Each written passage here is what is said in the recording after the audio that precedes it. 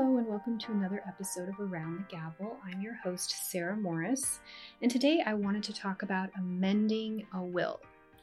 I get this question a lot actually, which is why I decided to talk about it today. I just got this yesterday as a question from a client. If you have a will, and again, I always like to say this is Nevada specific. Every state has different statutes. And so when I'm on this podcast talking about Nevada only, because I do not work in any other states and I am not licensed in any other states. So in Nevada, if you have a will, there are many ways that there are different types of wills. So I'm trying to make this very simple. If you want to amend your will, it's actually technically called a codicil to a will. A codicil is an amendment. It either revokes some section, adds an additional section, or rewrites a section of a will.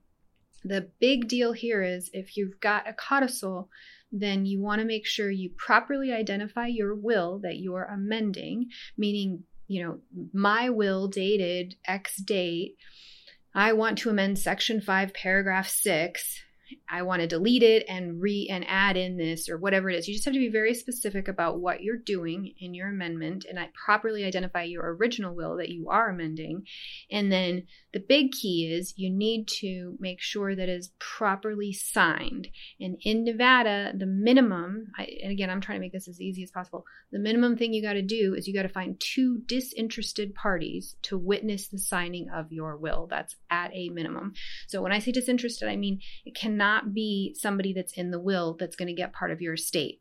It should not even be the person that's going to be the executor, the manager of your estate. It should be someone completely not in your will, not a blood relative, not a family member, just 2 neighbors or something, or friends or whoever to witness your codicil.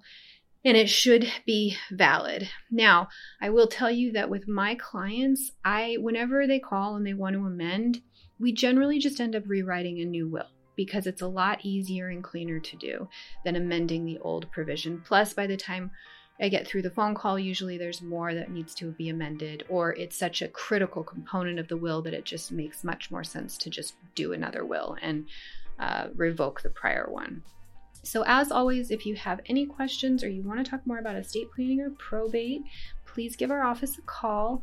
We do offer complimentary 15-minute phone consults, and you can book them directly online or you can call our office to schedule an appointment.